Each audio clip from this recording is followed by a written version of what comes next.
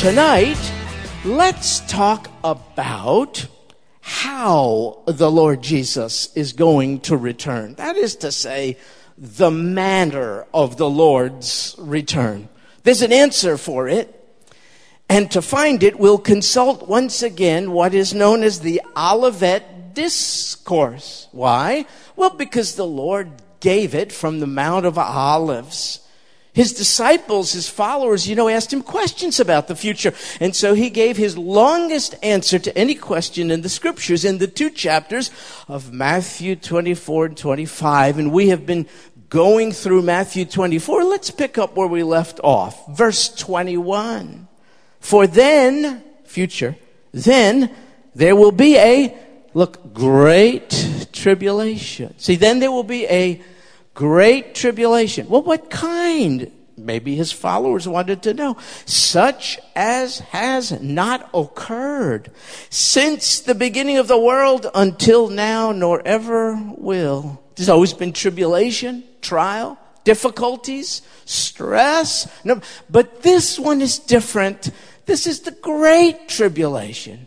So great, so intense is it, so devastating, that the Lord makes it clear to his followers, nothing quite like this in its intensity has ever happened since the world began. They asked him questions. They're leaving the temple precincts, and they say to him, when will the end of the age be?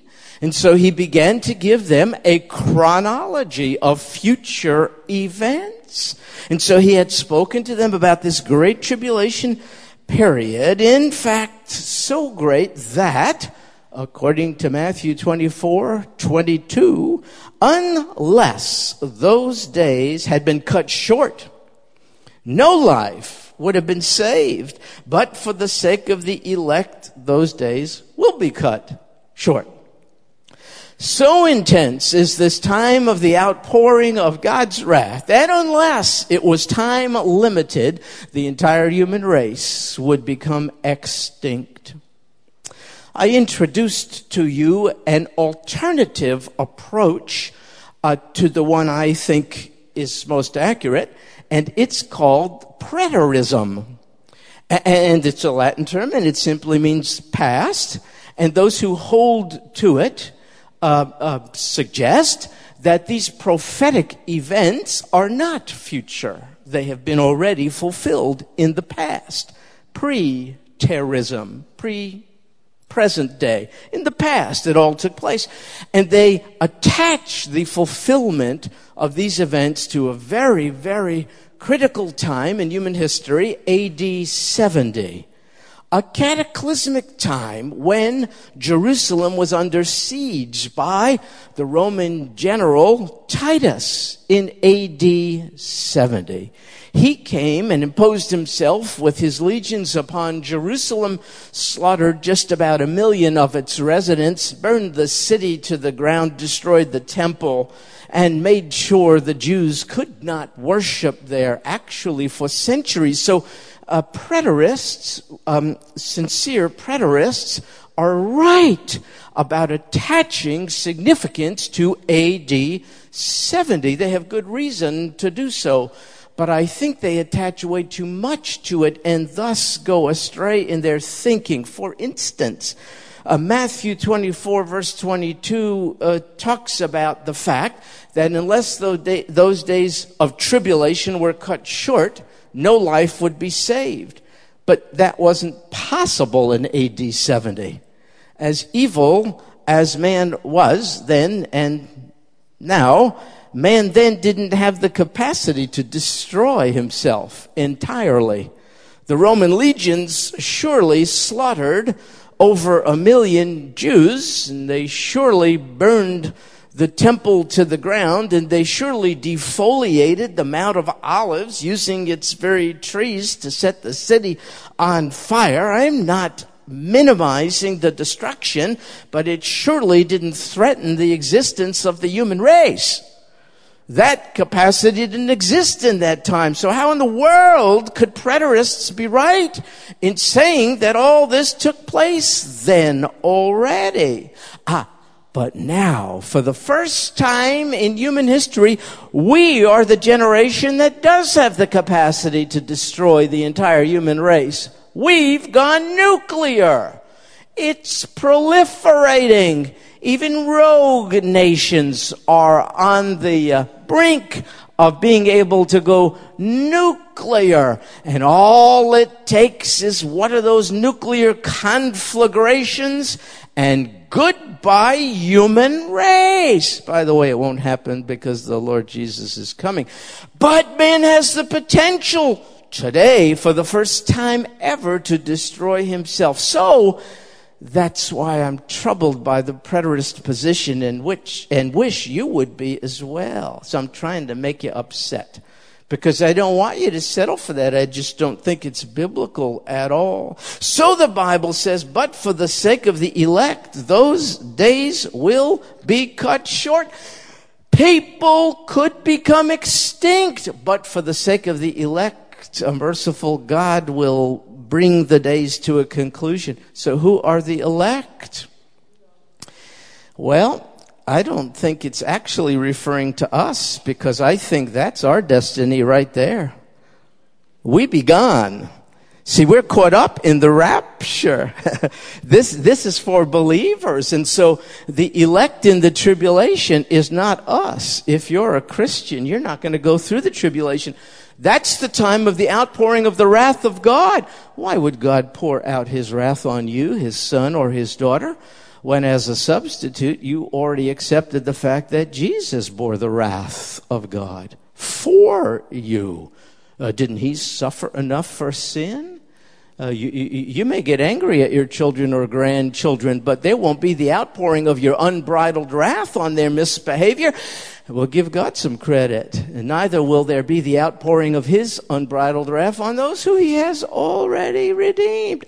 But in the tribulation, there still will be the operation of the Holy Spirit, and there still will be the capacity to be redeemed, because God is interested in redeeming people in every age. And so during this period, you will have folks who become tribulation believers, martyred mostly for the faith. And so the text in the Olivet Discourse says, God, their Savior, will cut short this horrific time of tribulation for the sake of these elect. Otherwise, nobody would survive.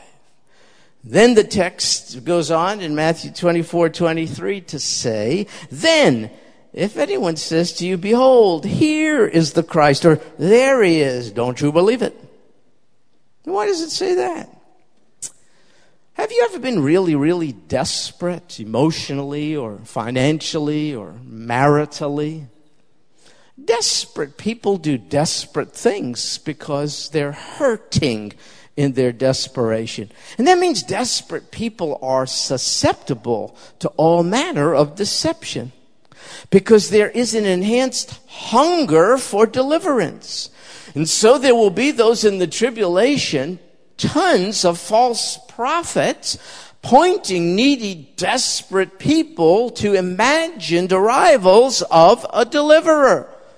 And so the real Savior, knowing this in advance, issues this warning. Don't believe it. If they say to you, here he is, or there he is, he's in the desert, he's down by the water, don't you believe these guys. They're lying to you. And then it says in the next verse, verse 24, see, for false Christs and false prophets will arise and will show great signs and wonders, and we're patsies for that, aren't we? Anytime something dramatic or supernatural happens, sometimes we're prone to believe it comes from the Holy Spirit. But even the other kind of spirit can do signs and wonders. Well, there'll be lots of that in this end time. So they'll show great signs and wonders so as to mislead, if possible, even the elect. It does not say the elect will be deceived. It says if it's possible, they'll be deceived. They'll be led astray. Which to me implies it ain't possible. Now, you don't have to buy this. You're entitled to your wrong opinion. But I think If someone truly recognizes the true Christ, it's not possible for them to be tempted to abandon him for a false Christ. If you're a new creature in Christ, if you've been redeemed, you've been regenerated, and you've come for the first time in your life to recognize who the Messiah is, if you know the true Christ in truth, I do not believe you're deceivable to the extent that you'll abandon him for a false Christ. In fact, if I think that happens, you never were redeemed to begin with. The Apostle John says this, and they went out from us, but they were not really of us. For if they had been of us, they would have remained with us. But as it is, they went out from us in order that it might be shown that they were not really of us. Look, I don't want to scare you or anything like that. But it's possible to join a church and still yet not be joined to the head of the church by faith. I think the Bible calls that wheat and tares.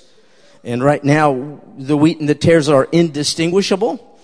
I mean, I have no idea who here is wheat and who's tares, and you don't either. But the Lord does. So just to profess Christ doesn't mean that he really has come to inhabit your life. And so those who profess Christ are very deceivable, but those who have not just professed Christ, but who have really surrendered to him, turned from sin, accepted him as the solution to it, acknowledge his lordship and let him fill them up. Those who believe in the death, burial, and resurrection of the Lord Jesus Christ, who alone is the mediator between God and man, I do not think they are deceivable to this extent. To this, plenty deceivable, but not to this extent that suddenly one would turn their back on this Christ who they say has redeemed them, and now they're worshiping Reverend Moon. I don't think that's going to happen. So anyway, the text says it's going to be a rough time. And then it says in verse 25, behold, I've told you in advance. You see, only the Lord could do this because he could see things in advance. And verse 26, so if they say to you, behold, he's in the wilderness, don't go out. Or behold, he's in the inner rooms, don't believe them. Okay. So if these tribulation believers are not to believe the false reports of the coming of the true Christ, how in the world are those tribulation believers to recognize his genuine and legitimate arrival?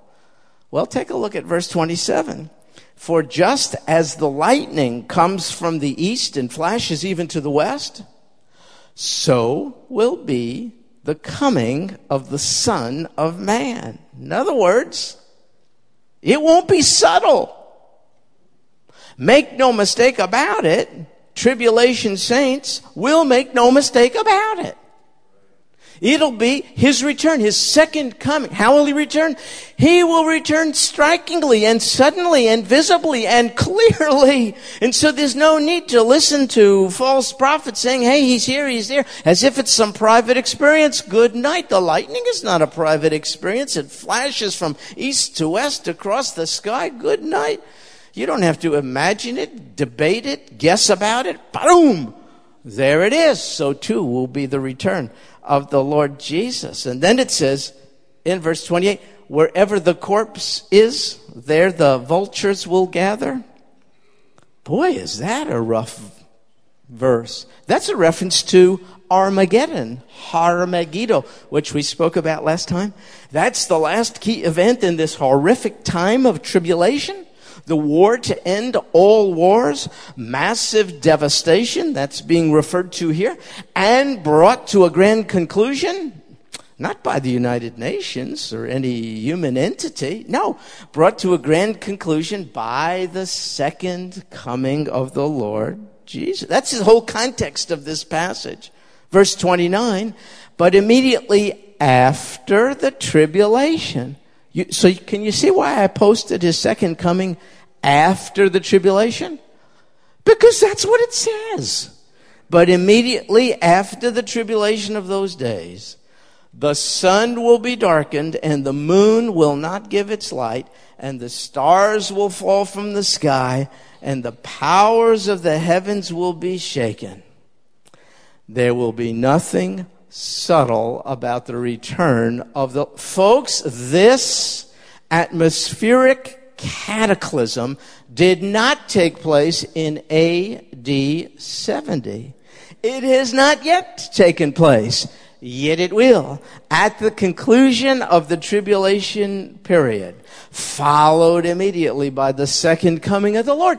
And so you don't have to wonder if you're a tribulation saint. Where is he? When is he coming? Oh my goodness, all this stuff in the atmosphere is going to be a signal that the Lord's on the horizon. So verse 30, and then the sign of the Son of Man. What is that?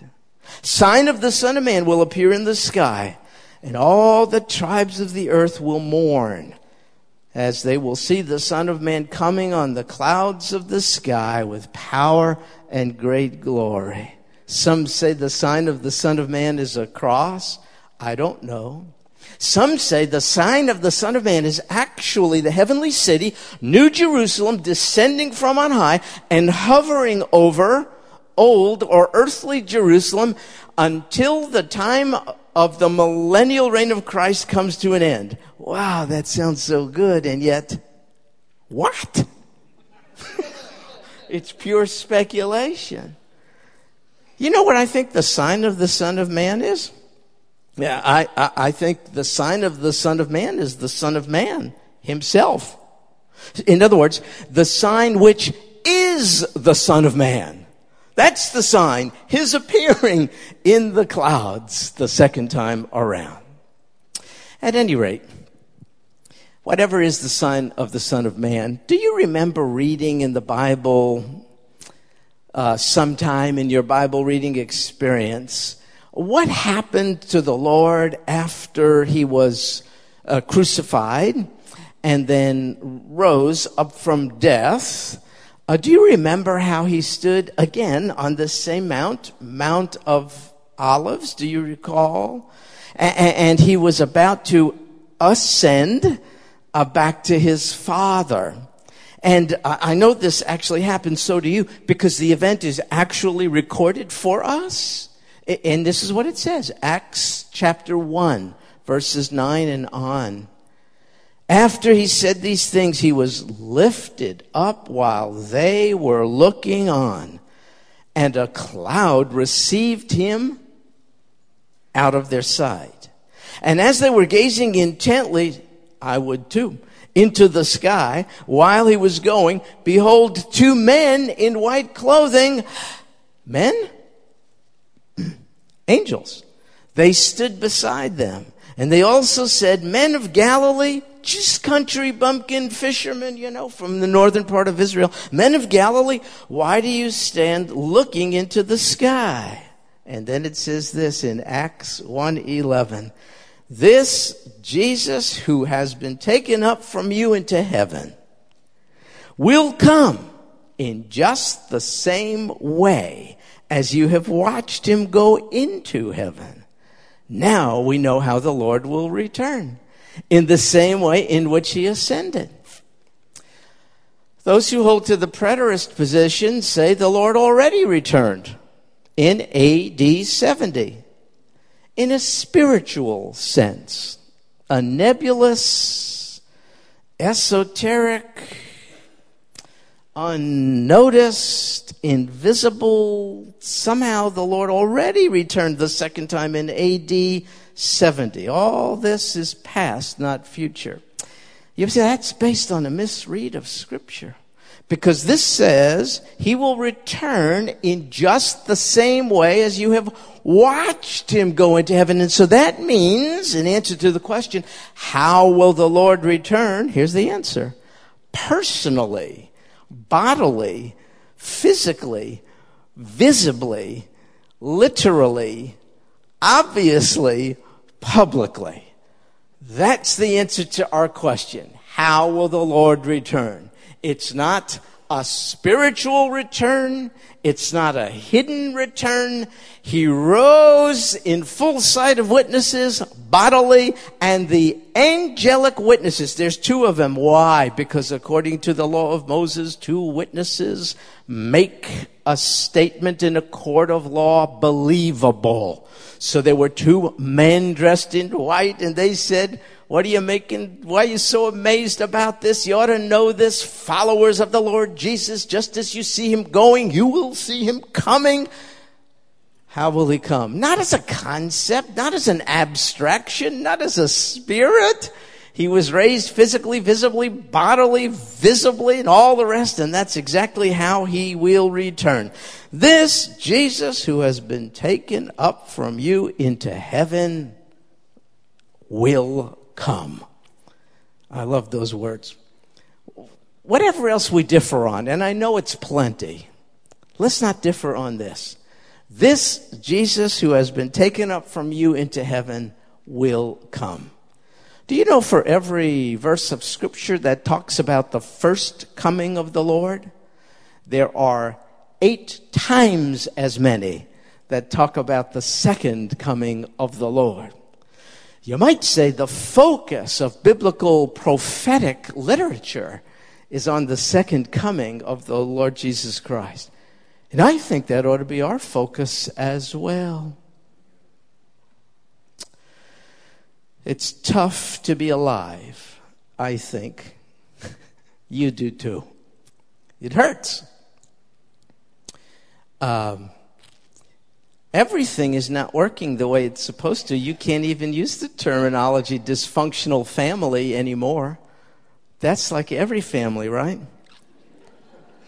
Since Genesis chapter 3, nothing's working too good. It hurts. Even Christians are subject to disease, to cancer, to all manner of things.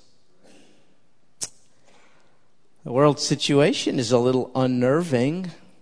Even the best of us doesn't seem to have real workable, believable solutions. It could kind of get you depressed. Experts call it existential depression. You're not depressed about anything in particular. You're just depressed about everything. You're depressed about existence. It's rough. So God gives us voluminous, encouraging words in the Word of God to remind us of an upward view. This Jesus who has been taken up from you into heaven will come.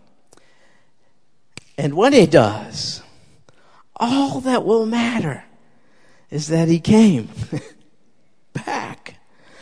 And we're with him forevermore. Oh, and that time, then we'll be immune to disease and accidents and death and dying and all manner of affliction and so on. Then we won't elect anyone to rule and reign over us. For the King of Kings and the Lord of Lords will take his rightful place on the throne. And we'll go up to Jerusalem to worship him in the God-ordained, reconstructed temple in Jerusalem. And all the nations will come to worship the Lord Jesus Christ. So don't be too depressed. These days don't last forever. In a relatively short while, it'll be over. So what do we do until then? I think we turn up the evangelistic burners. I think we stop being discreet and diplomatic and politically and religiously correct. I think we tell people, Jesus said, he is the way and the truth and the life, and no man comes to him, it comes to the Father but by him. I think we're bold enough to declare that even in excess of 1 billion devout Muslim people, apart from the Lord Jesus Christ, can never find the path of salvation. I think we just state it. I think we state that in spite of the sincerity of Hindus and Buddhists and Jews and all the rest, this Jesus said in his word, he's the only way. The Bible says there is no other name under heaven that has been given among men by which we must be saved. And so that means Buddha and Mohammed and Moses and they according to the scriptures, they're not the way. The Bible says there's one God and one mediator between God and man, the man Christ Jesus. I think we should get a little more obnoxiously evangelistic, because everyone else is obnoxiously in our face about lies. Crazy stuff. Political candidates obnoxiously in our face about unfounded promises and, dreams. One world, citizen of the world, will save the world. Goodness gracious. Can't even save yourself from a bad hair day. What are you talking about? That's not going to happen. I don't mean to be obnoxious in a bad sense. I guess just a little more outspoken. A little more passionate. A little more intent on redeeming the day, because we don't know how many more left we have. And I know the Redeemer who redeemed us and has promised us escape from tribulation and the beautiful excitement of being enraptured. I know he wants to catch up many others from every tongue and tribe on the face of the earth. And I don't quite get this, but I know it's true. I know he wants to use us as agents of his. So what do? We don't let the news of the day drag us down. We let the good news of the second coming of the Lord Jesus Christ lift up our gaze, and it causes us to invest our lives in being living proof of a loving, soon returning God. Because it's not just a watching world. Oh my goodness. It's a desperate world. Desperately lost, desperately grasping at straws, desperately hopeless, fooled into thinking whoever is the next leader of the United States is going to make much difference. Never ceases to amaze me how naive we are. These candidates didn't make much difference on a lower level, and so now we think if we promote them to a higher level, we should. Come on. I didn't say we shouldn't vote. Please don't misunderstand. I didn't say we shouldn't do that. Pray for God's choice of the next. Whoever the president is, pray for him. I didn't say that. I just said, don't put your hope in who's in the Oval Office. Oh, for crying out loud. Look up. Don't guess. The Lord will return bodily, physically, visibly, suddenly, immediately, literally. And then there will be his earthly reign on earth. And I happen to know exactly when he is going to return. Yeah. And I'll tell you about it next week. So,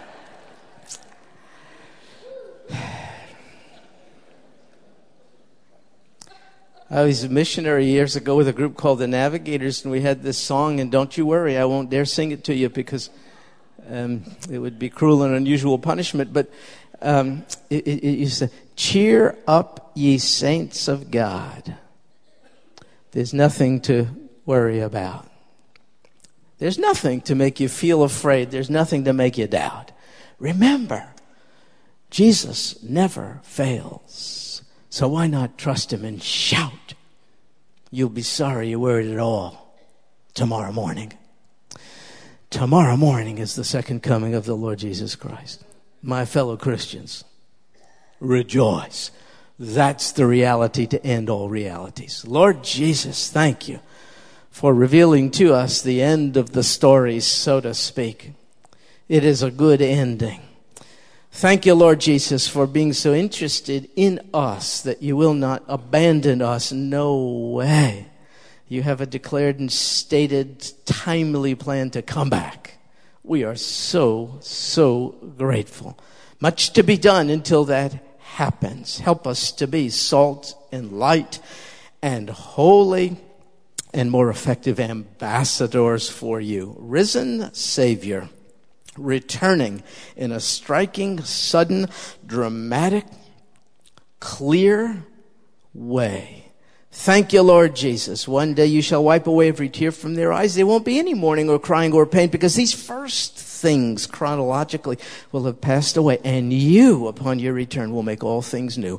And we are absolutely anxious for that reality. Thank you, Lord Jesus, for telling us about it in advance. This we pray in your name. Amen.